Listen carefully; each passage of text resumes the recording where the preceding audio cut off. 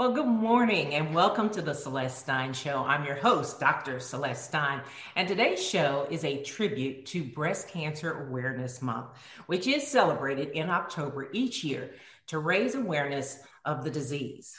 Today, we have a mother and daughter who will join us to share their very personal story about how breast cancer has affected their lives. First, I would like to introduce you to Tanya Watson. Robin has worked in administration and higher education and has adopted a spirit of servant leadership in everything she does. She's also a survivor of breast cancer, a mom, and I also know her as a friend. Thanks so much for joining me today, Robin. And we also have her daughter, Kirsten, who is a former Division I volleyball player. Kirsten currently works as a sideline reporter for the Los Angeles Lakers, Los Angeles Sparks, and the South Bay Lakers, the official minor league team for the Los Angeles Lakers. She is also host of Lake Show, a studio show on the social trends and news of the Lakers. I might also add that Kirsten was named first runner-up in the Miss Florida USA 2020 pageant. And she's also a member of the nonprofit organization Breasties, which is dedicated to supporting young women affected by breast cancer and reproductive cancers. Welcome, both of you to the show today. Thank you so much for joining me. Thank you. Well, thank you, Celeste. Yes. Well, it's estimated in my research on breast cancer, I realized that it's estimated that roughly 276,000 women are diagnosed with breast cancer each year, according to NIH. And that number has dramatically increased during the past 4 decades. And with all of the new science and technology available, Robin, I would like to ask, does that surprise you? I think it does. I think, we have to look at breast cancer from the perspective that there are environmental factors, genetic factors. I mean, there's now new linkages to the foods and the hormones,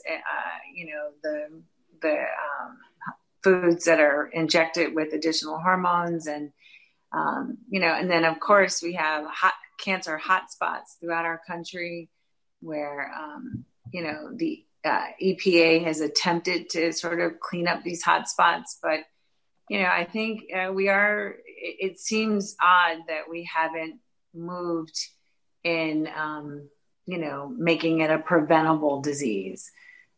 Although we know a lot more about it today than when I was diagnosed. So they are making progress in, advising young women on diet and exercise and, all of the potential factors. Right. Well, I know I also read that most of the women who are diagnosed are typically 50 years of age and older. Was that the case for you? No, I was diagnosed at 44 and very much still having a cycle. So, not menopausal. So yes, there is, there's two, I think the research shows there's two rising trends. There's a trend in younger women, and then there's a trend in over 50 postmenopausal women. And depending on I found it interesting that some of those cases are men as well with male chest cancer, yes. Over 2,700 of those cases are in men. Yeah. So, and interesting about men getting breast cancer or chest cancer has to do with genetics. I mean, we're finding out that there's a lot of genetic predisposition to, members where the mother or father, maternal or paternal gene for cancer. So, yeah, and there is an increase in men having it as well. So, right, it's complicated. And particularly there's a rise in BIPOC, the Black, Indigenous, people of color. We are disproportionately affected and we still have very high mortality rates.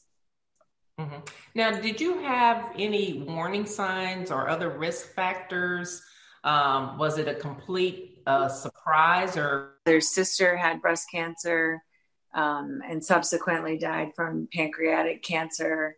You know, it wasn't really in my frame that I was at any particular risk factor. I've come to know something different, you know, in later years. But I would just say that I was also getting regular mammograms. And so I had a little bit of microcalcifications when I had my first mammogram at 40, when it was recommended that you have your first one at 40. And they decided to follow me every 6 months. And right at the time that they decided no longer to follow me at 6 months, they were going to follow me at a year, is when I was actually diagnosed with cancer. And so the only thing that I would say to you was a noticeable change was that I had, my nipples were itchy. I do not want to suggest that women who have itchy nipples need to be concerned that they have breast cancer, because it could have just been a happenstance. I did have pretty significant DCIS in the nipple, which could have in fact caused that itchiness. Could you explain that a little bit further for people who might not know what you're referring to? Yeah. So DCIS is a ductal carcinoma in situ, and that's typically a very early stage breast cancer. It's confined to your ducts. And, you know, we've always believed that is, or most, I think, physicians would convey that that's the, you know, the earliest stage and highly treatable. So have you been doing the regular breast self-exams on yourself? Were you doing those, or were you just kind of going to the doctor and? No, so interestingly enough, I did not feel a mass. I did not feel a mass. The only symptom I might have had was this itchiness, and the breast physician did not attribute that to breast cancer symptomology per se. But no, I did not feel a mass. I do think it's very important that women do breast self-exams and understand the relationship of their cycle to their breast exams, as well as understand, you know, you may be, you know, especially for women of color, we tend to have fibrocystic changes in our breast. And so we're dense, our breasts are dense, and it's really important that we get mammograms at the recommended time that the physician recommends. I mean, I think it's critically important. Yeah, you said a minute ago that you were kind of in denial. What do you mean? Like, how long were you in denial? Like, you know, how long did that go on? And what? Well, yeah, I mean, I think if you have any dramatic changes to your breast, or you're having sensations, or you know, if you're having different things going on, you probably need to at least bring that to the attention of a physician and have it evaluated. I think it's responsible. And so when I developed the initial, you know, nipple discomfort, I did not address it initially.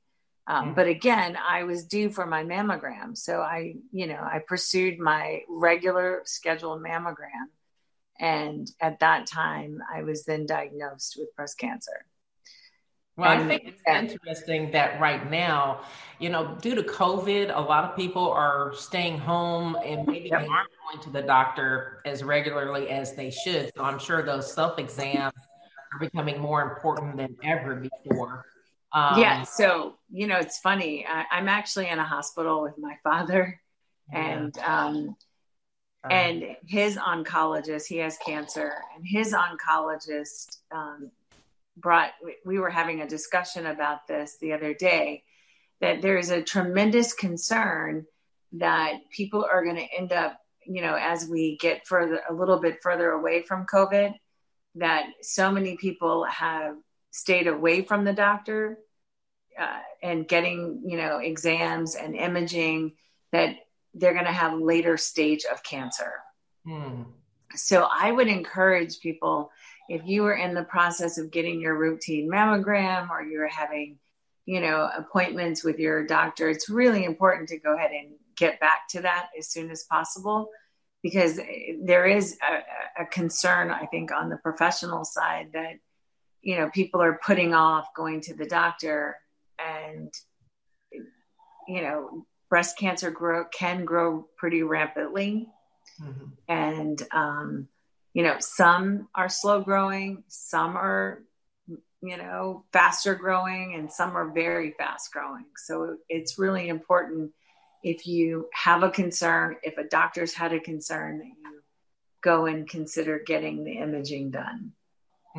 I know it's a scary time. I'm in the hospital and I'm very scared. I mean, and I normally have to have a mask. I just took it off for this, but it's really important, I think. And then, I would just add, listen, as a Black woman, I watched many women of color, Latino and Black and brown, really died from a lesser diagnosis, because they did not get the proper, they didn't get proper care. So it's really important, I think, that, women have to advocate for themselves, and they have to do what is, they've got to advocate. They need to read, educate yourself as much about your diagnosis as you can, so that you can get the best care. And also, I did a drug trial at Mayo Clinic, and I think a drug trial is really important. If there's an opportunity to be studied, if there's an opportunity to participate in a way in which you can ensure that you have a longer life, take advantage of it. I'm going to go on mute for a second. If you can talk to Kirsten, because the doctor's here with my father.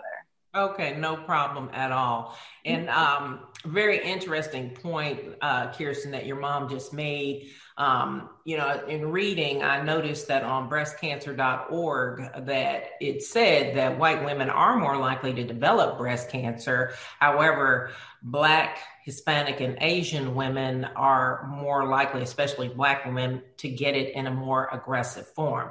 So one of the things I wanted to ask you is how nervous does it make you to know that you have a history of breast cancer, and how do you, as a young woman, kind of, deal with that? Yeah, well, I mean, at first I would say to that research, it's found that the BRCA gene, which is directly linked with breast cancer and technically reproductive cancers, which doesn't necessarily guarantee, but puts you at a much higher risk if you have the gene to having one of these cancers. That's typically seen in white women, more specifically white Jewish women. To me, that's due to the doctors who were doing the research at the time and who they were doing the research on. So there's kind of this like space in which Black women, Latinx, Asian, people of color are kind of left down. There's not as much research around us, but the numbers are, if not just as rampant with it.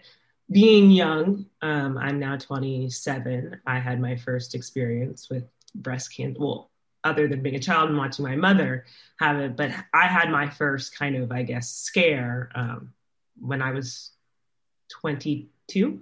So that fear has always been with me, I would say. I mean, yeah, ever since my mother was sick, I would say I had a fear of like one day I could get breast cancer and one day I could die, because not only did I see my mother survive, I saw some of her best friends die of breast cancer. So it is a very kind of tricky line to tread of like, you can't live in that fear, but also it's something that does kind of sneak in on the back of my head. So for example, when I go to the doctor, I'm deemed as high risk. I have a mother who has breast cancer. I have a great aunt who has breast cancer. My father's mother, my grandmother has breast cancer. So it's like, Whereas my mom didn't necessarily have to think of those factors when she was younger, or just that wasn't the conversation with her doctors. When I go to the gyno or when I go to my breast doctor, it's very much like, no, like you're actually a high risk, high percentile. I don't do mammograms just yet, just because I'm still a bit young for them, but I have ultrasounds. I wasn't every 6 months. Now, due to the pandemic, I'm probably about once a year. But even that, I have to go in. When you said, excuse me, I didn't mean it. No, you're fine. When you said earlier that you had your first scare at 22, was it something that triggered you going to the doctor, or what actually, So I found a mass in my left breast. I was just giving myself a self-exam, and it was like the size of a pea, and I felt something, and I kind of was just like, oh, that's weird. I've never felt that before. And it was like solid, like I could truly feel like it felt like a little pea. So I called my mom, of course, because that's what I always do. If anything comes up, I could cut my finger and be like, look, Mom, I don't know what to do.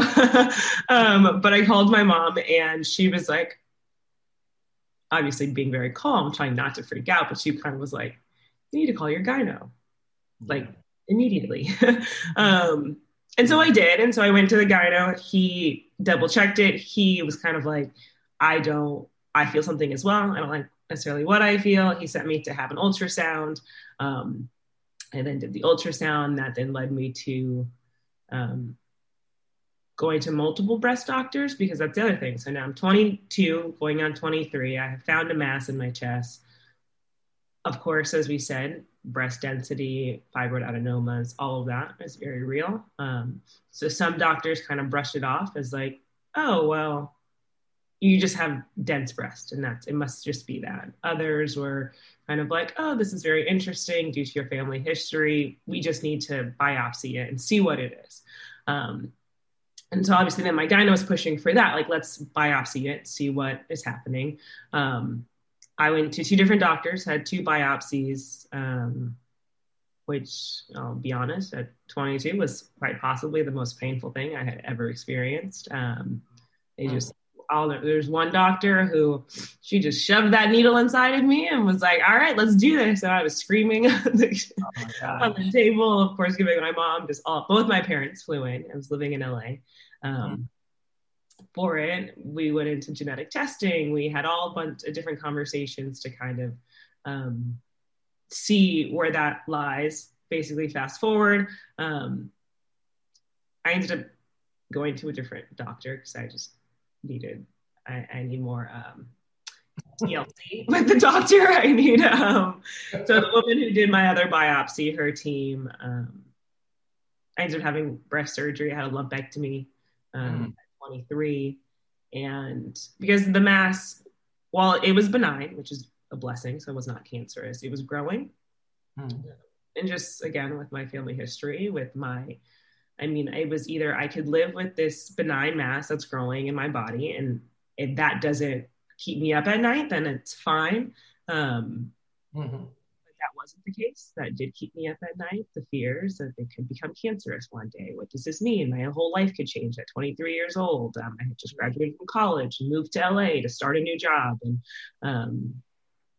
it was really one of those things like, wow, like everything could flip tomorrow, and I could be in Florida with my family going to the Mayo Clinic, going to my mother's breast cancer doctors and oncologists and things like that. So it definitely was a lot. So I had the surgery. I then came home to rest for about, because it wasn't obvious. I didn't have the double mastectomy or anything like that, but it still is a major surgery, having a lumpectomy, and you still have to recover and heal. And it's also it's a mind game, because your breasts as a female are something that are very, I think you don't realize kind of the impact of having a breast surgery and like what that does. Just, obviously with having a mother who had breast cancer and all of it, it makes you kind of more aware of your body and more aware of things that could happen and could change to you in the near future. And so, so it definitely kind of shocked everything, I think, for our entire family, since I obviously was 22, 23 years old when that happened. But it made me very aware of like, this is something that I have to take seriously. And when I do feel something, I immediately go to my gynecologist for his breast exam. And then, or now since I have a breast doctor, I immediately go to them if I feel something. And I've had other scares that turned out that they were just some masses that had built up.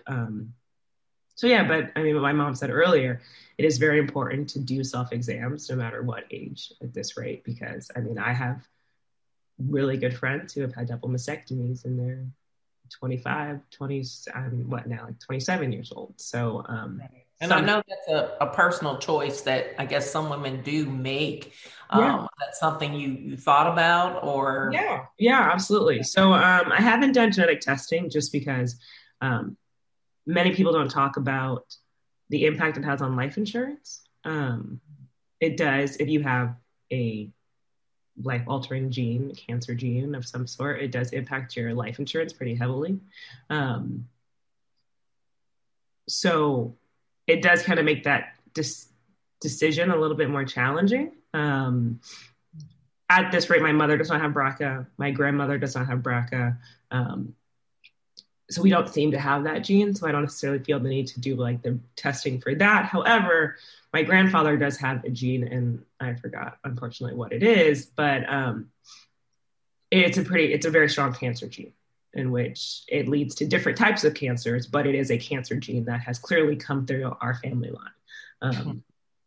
Does that include me? It's something that I do not know. It may not. But I likely will do preventative surgery. I just am waiting. I would like to at least have one child before. That being said, even that is a risk, considering my mother did have cancer young. But it is something that I do talk about with my doctors often. At this rate, I'm thinking like early 30s. It may be sooner than that. It is one of those things. I think if I have another scare, or I guess I won't even say another scare. If I find another mass, then it would lead me more likely to having a double mastectomy. But until then, the plan for me personally is I would like to at least have one child, or if I could have two children before, then I would have the surgery. Mm-hmm. One thing that I'm hearing a lot about, we are obviously just like 2 weeks away from our major election, and they're talking about, getting rid of the Affordable Care Act, and that may mean that pre-existing conditions, may be excluded from a lot of policies. Does that, do you think about that at all? And do you have any comments about that? Yeah, I actually have a friend who, and she's in the Breasties with me. So I should probably add on that. The Breasties brought me a community of young women who had dealt with similar experiences. I ended up being in grad school with one of the co-founders of it, and her mother died of breast cancer when she was very young. She didn't have the BRCA gene. She just have another one. And she just had her double mastectomy very recently.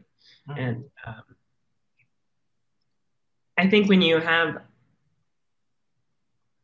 the challenges of all of this and taking preventative action is there are times when insurance doesn't cover it.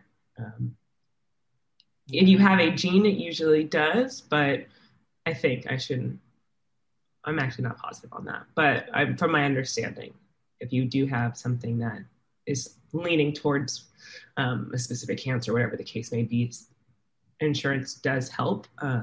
But I know someone who, she's from a town in which her mother had breast cancer. Pretty much every family on her block had cancer. And she doesn't have the gene, but she had to come out of pocket for her double mastectomy. Wow. It was like, she's very high risk. So it's definitely something I think that is heavily considered. I don't necessarily know the direct impact. I know the impact of it with insurance and without insurance, but I don't know how with cancer surgeries, things like that, where it directly correlates. Right. Well, I mean, it's so much to deal with, as it is, and then to have to worry about things like insurance is just crazy. I had no idea that genetic testing had such an impact on life insurance. And so as a family, we decided that it wasn't the time. Yeah. We may change our mind when I turn 30 but it was kind of just like the amount of impact it would have had on my life insurance. My family was just kind of like, let's not do that just yet. And it's crazy that it can do that it can affect, when you would assume that it would be the opposite. If I know that my body is going to have a life-threatening cancer and I can prevent it, you would assume that this would better my life insurance because at least I'm taking proactive steps to not have to kind of get there.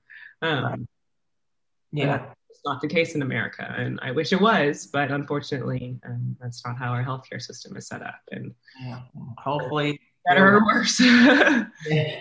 Well, hopefully there will be positive change. We have to just lobby and speak forward. I mean, because that's the thing. It's like you would assume that genetic testing would be promoted, right? Like, you want people to find out of what, not for the fears of like one day you're going to get this, but so that we can understand and have more control over our bodies and we can prevent things.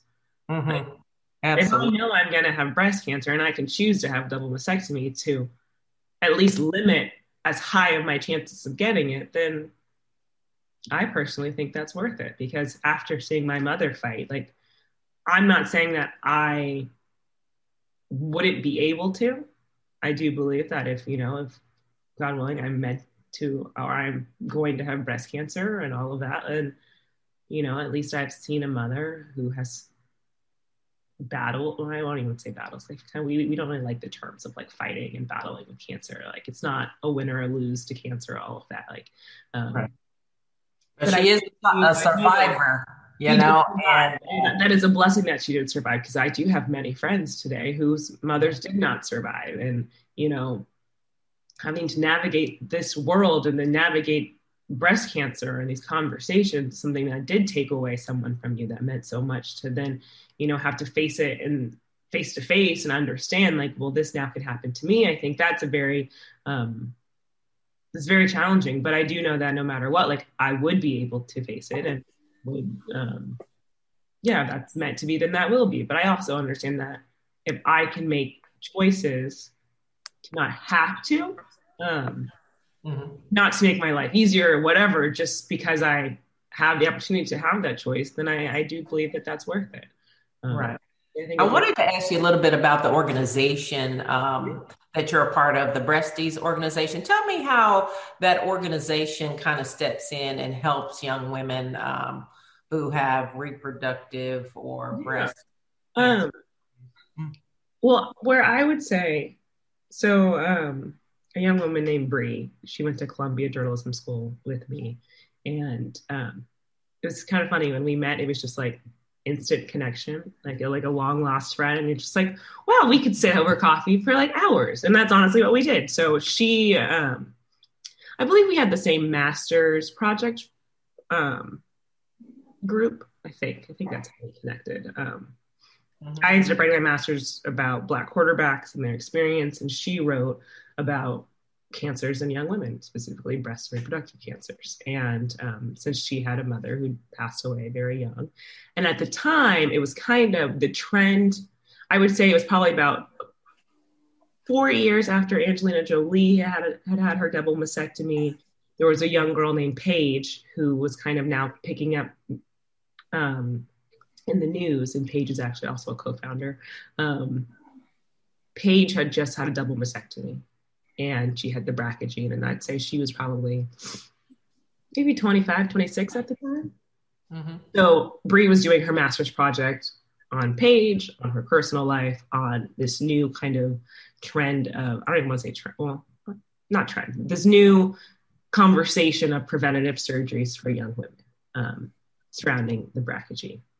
And so this story just kind of started picking up, like Good Morning America picked it up and all of this. And so one day she just like mentioned it in class, like, oh yeah, like I have to go and do an interview with this young girl who just had double mastectomy, blah, blah, blah. And I was like, oh, I want to hear more about your project. Like, let's grab coffee. That's just very interesting to me because at the time I was 6 months off of having my lumpectomy.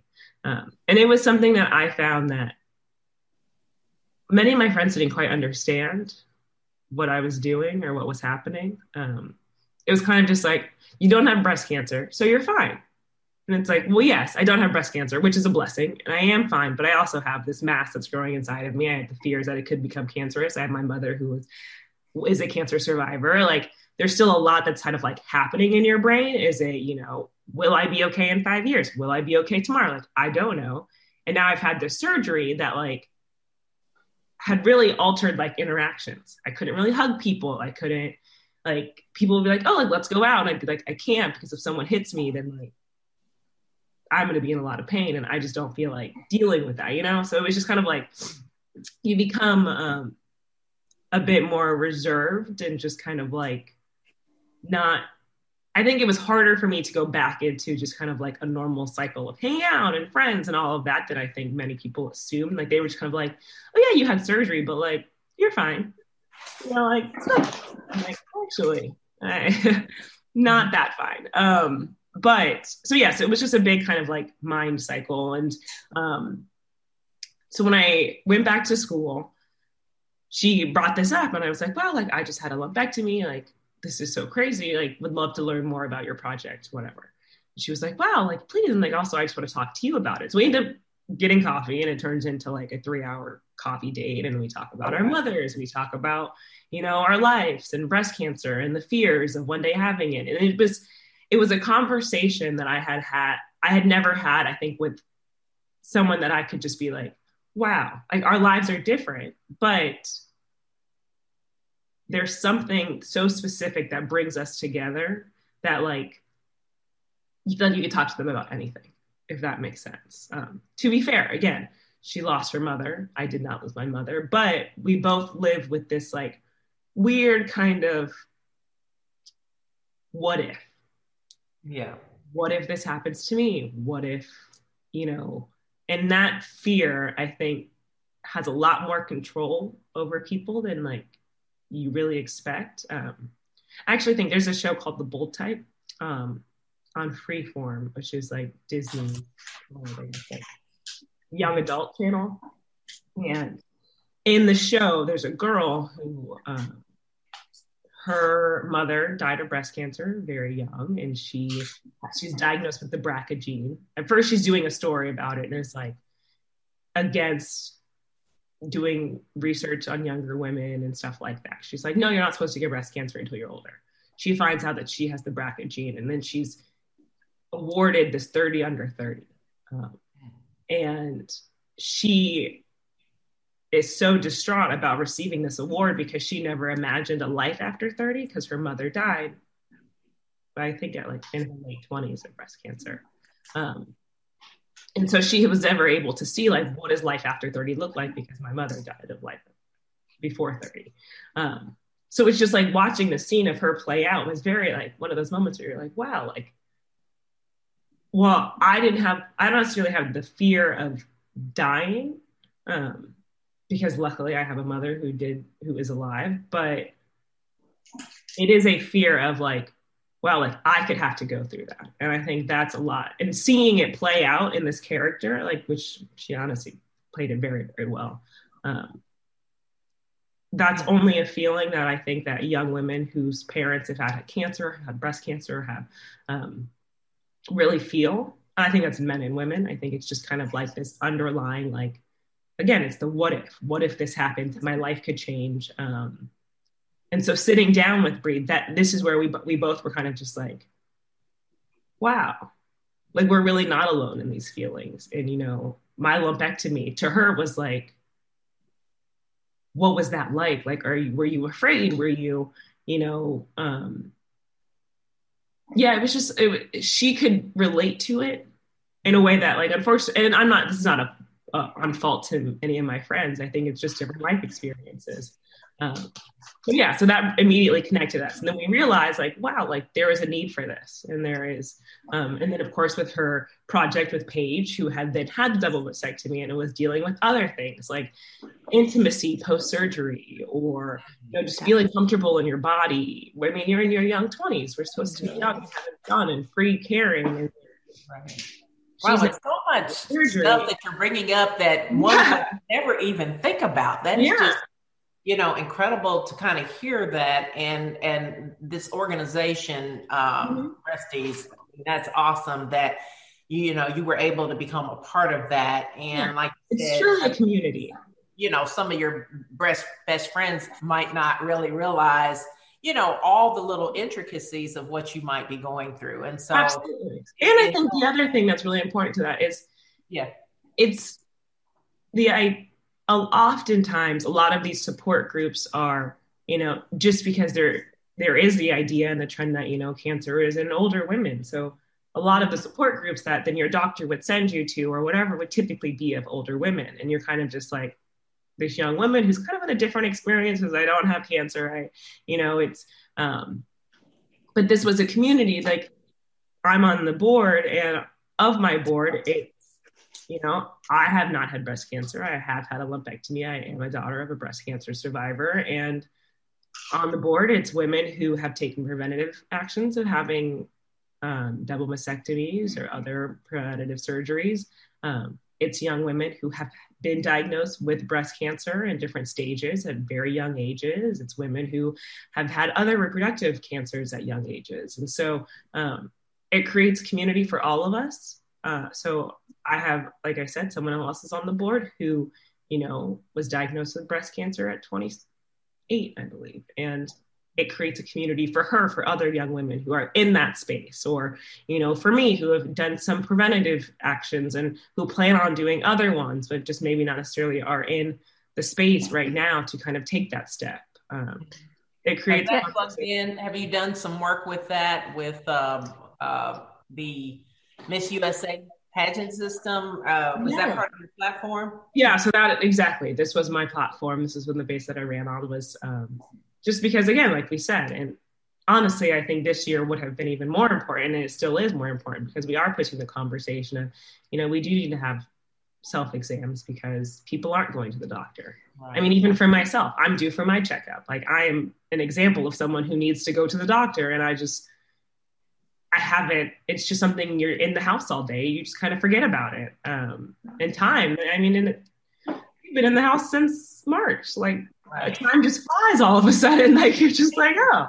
Yeah. And if I can jump in, I'd like to add too that I think, you know, one of the things that I think physicians and practices could do better is cancer affects the whole family. Yeah, absolutely. And, you know, there's a lot of focus in the healing process or getting people through the process with the patient, which it has to be. And, you know, most oncologists now, you know, they have therapists and different people, social workers to help you navigate, you know, all of the things that you need and the emotional state. But I think if we really want to heal people and get rid of cancer and sort of help with the fear, I think we have to approach it in a holistic perspective. I mean, it was important for me to make sure that I, you know, protected my children and at the same time kept them abreast. But, you know, I think, you know, as I'm listening to Kirsten talk about the fears that go along with this, I think it is a lifelong fear. It becomes a lifelong fear, you know, for recurrence and different things. I mean, I had to have a complete revision last year, and you know, it felt like I was transplanted back to the initial experience. So I think there is a lot to this, and I think we just, you know, this is where the community of women, we just have to empower one another, you know, and we specifically need to push and probe physicians to get the best care. I mean, it's really important to be an advocate and to have inquiry around your own health. Don't be afraid to get the answers, because you can beat it. I have a cousin who died at 25 from breast cancer. She was young. She had 2 children. I'm sorry. She had 2 children, and her daughter was recently diagnosed. She's a nurse at MD Anderson. And, she wasn't diagnosed until she was 40. And she was tested for the gene, and she has the BRCA1 and BRCA2 gene. And then, there are other genes that are prevalent as well that women should be tested for. And there's a lot of controversy around testing because of pre-existing condition and all of these factors. But I would say that what we cannot do is get immobilized by the fear of it and not get the treatment. Right. And I think one thing I think is important, Robin, as you were talking, I'm sitting there looking at you and listening and saying, hey, I'm talking to an actual survivor. And so one of the things I wanted to kind of actually bring up is, what is it that you did specifically, in addition to being proactive about your health? What are some of the things that you would recommend to other people in terms of textbook, in terms of how you beat breast cancer? So, well, thank you for that question. I think that I don't think of myself as special. I think a lot of women in this fight, they have to armor up, and the power of positive thinking. I think you have to envision yourself well. You have to embrace the fact I did not cut my hair, thinking that as a Black woman, I bought into some fable that I wouldn't lose my hair. And consequently, it was insanely painful to lose it. So I recommend that you shave your head if you're going to take a drug. Or now they have this new ice therapy that can preserve your hair. So I recommend that you really investigate your options. But mostly, I think it's important to know your diagnosis, understand it. Understand, are you estrogen receptor positive or negative? Progesterone receptor positive or negative? Know your HER2 status. Are you HER2 new positive or negative? Know are you fast, slow, medium, or fast growing cancer? Make your decisions based on evidence. Do not just allow, because they give you a lot of information. Don't just take the information and assume that is what is going to work for you. I really think it's when you want to activate community and, speak to other people about their experiences and be willing to investigate and fight the insurance company. And healthcare companies have all kinds of ways that you can qualify for medications. I think you should look at drug trials if you are at a certain stage and it potentially could save your life. It's important to really be that advocate. And I think it's equally important to take self-care. What about, people's families? I mean, there's a lot of focus, obviously, taken off the family and onto the individual who might be dealing with a disease, cancer or something else at the time. And what would you say to the family members in terms of helping them to know what to do, what to say, how to relate to the circumstances? Yeah, I think with family members, I think you have to inform them to, I think you have to encourage them. You need to be as independent as you are capable of being independent, and then inform them what you need from them. If you need to take a nap, you're just going to need to take a nap. If you can't do those dishes, you just can't do them. I think that is a very personally dependent on the dynamic of you and your family, I think. But I think, again, that goes into self-care and being able to express to those what kind of support do you need? for many, you need a prayer chain. You need people praying for you. You need well wishes. I think it is really important. You do go through a lot of physical changes. So, it's important to feel, I think, attractive. And I think it's important for people to support you and reminding you that you're still valuable to them and important. I also think it's really important, women have that go through breast cancer. You have to really deal with your diagnosis and really come to terms with a positive perspective that you can suffer a little bit to get to a positive outcome. Because it depending on the treatment, and, I have to say candidly, the treatments are a lot better today than they were. And, I think it can be a rough road, and you have to really dig deep and rely on the medical community, your family community, and your friend community to get you through, and church community if that's in your life. Right. So, and the survivor rates are getting better with some of the treatments. I think we had an earlier conversation where you were telling me how it was when you were first diagnosed versus what goes on now. Tell us a little bit about that, like how you see it differing from then to now. So one, they have more testing. So they have different testing modalities that they do much earlier. And then two, now there's a little bit of a thought process of treating with chemotherapy or treating with drugs prior to surgery, so that you are, shrinking the mass, or you're attacking it systemically, and then you're doing the surgery. And it's, the thinking is, which makes sense to me, right? You get rid of it systemically, then you remove it and you're done. So, there's a lot of different, they have different therapies. They have targeted therapies. They've got targeted radiation where they put like seeds or something inside the mass and you go just for treatment, and you may or may not have to have anything removed. Nipple sparing. I did not have the luxury of nipple sparing. And not every woman can have that luxury, because like myself, I had cancer in the nipple.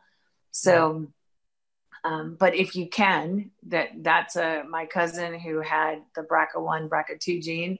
She was able to have nipple sparing surgery. So that's pretty awesome, because it feels more like a breast augmentation in that respect. They just remove the breast tissue and leave the skin and leave the nipple. And, they've got a lot of newer procedures, aesthetically, reconstruction options. They have made a ton of progress over the 12 years since I've been diagnosed. So. Yeah. You were talking about also earlier, and I didn't get to ask this other question, with the self-exams and stuff like that. Do you know how often, or just could you give us some advice on how often women in general should be doing that? Because I don't. I'm going to be honest. I just say I go to the doctor. But I know I should.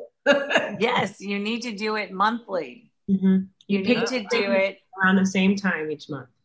Every month. Yep. Same time, not close to your cycle.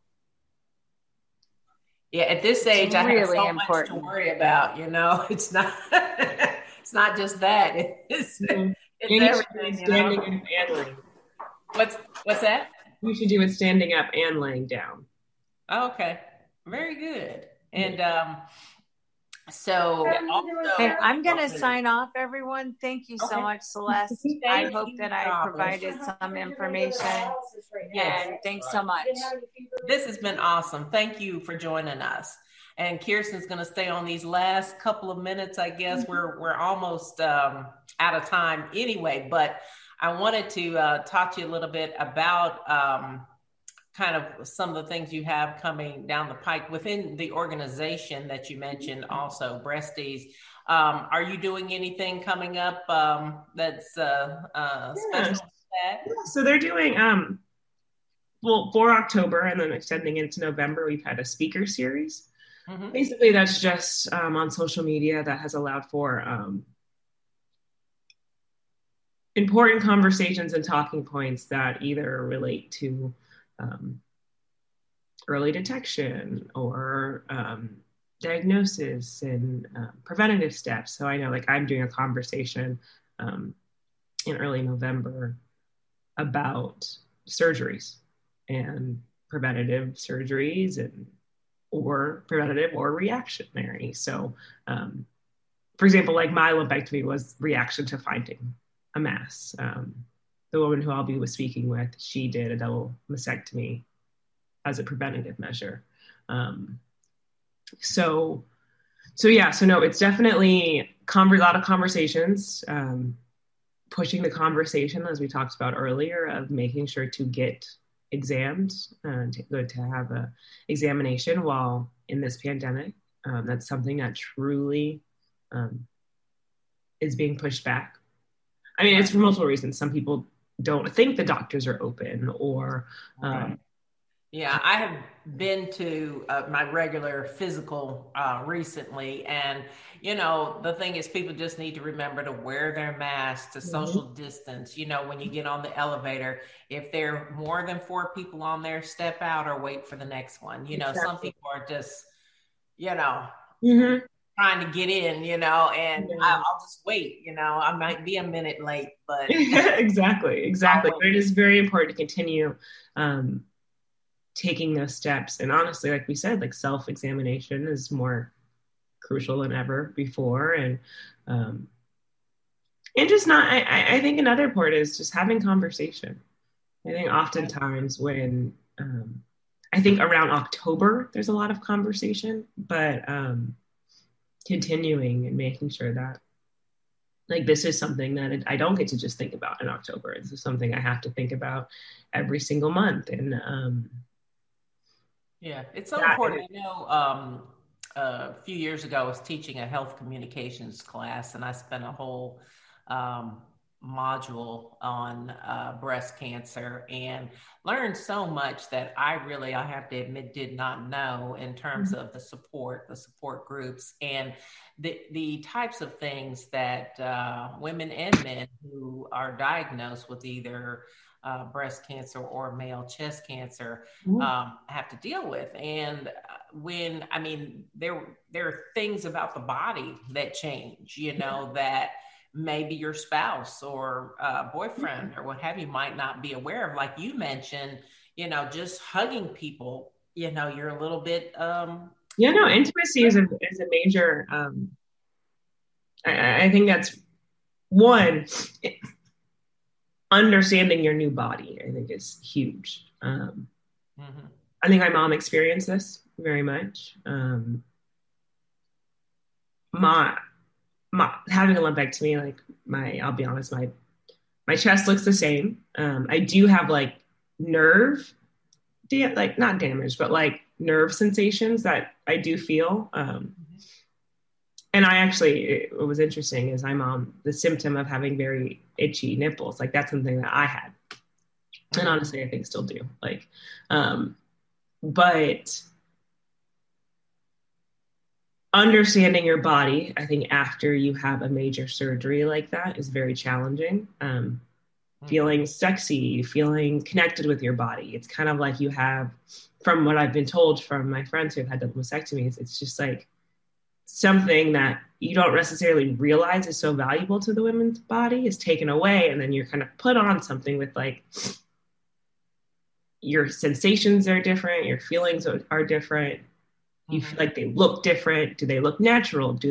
So just feel like there's this very high brick on top of me, And of course, when your chest is not your natural body, if you gain weight, if you are smaller, like your chest no longer changes. Usually, as with a natural body, it will adjust how your body's adjusting. And I think those are things that are very, very challenging. bras, or you wear normal bras. And like my mom had to find like specific bras for women who have double mastectomies. And now I will say brands have kind of taken that on and found ways to create more sexy or more, not just like kind of training style bras. So yeah, so no, it's definitely things, Kirsten, are so important. Just kind of taking all of that into consideration. And I can't tell you how much I am grateful for the fact that you and your mom took time today to share a little bit more about your own personal story and to let others know what they need to be thinking about in terms of their relationship with women who might be dealing with this, as well as just knowing how to care for ourselves. Absolutely. So great experience. Unfortunately, we are out of time at this point, but thank you so much, and good luck in all of your future endeavors. Hope to see you soon. And yes, I hope so too. I'll have to come to Nashville. Yes, indeed. Thank you so much. That's all the time we have for now for the Celeste Stein Show. Thanks for joining us.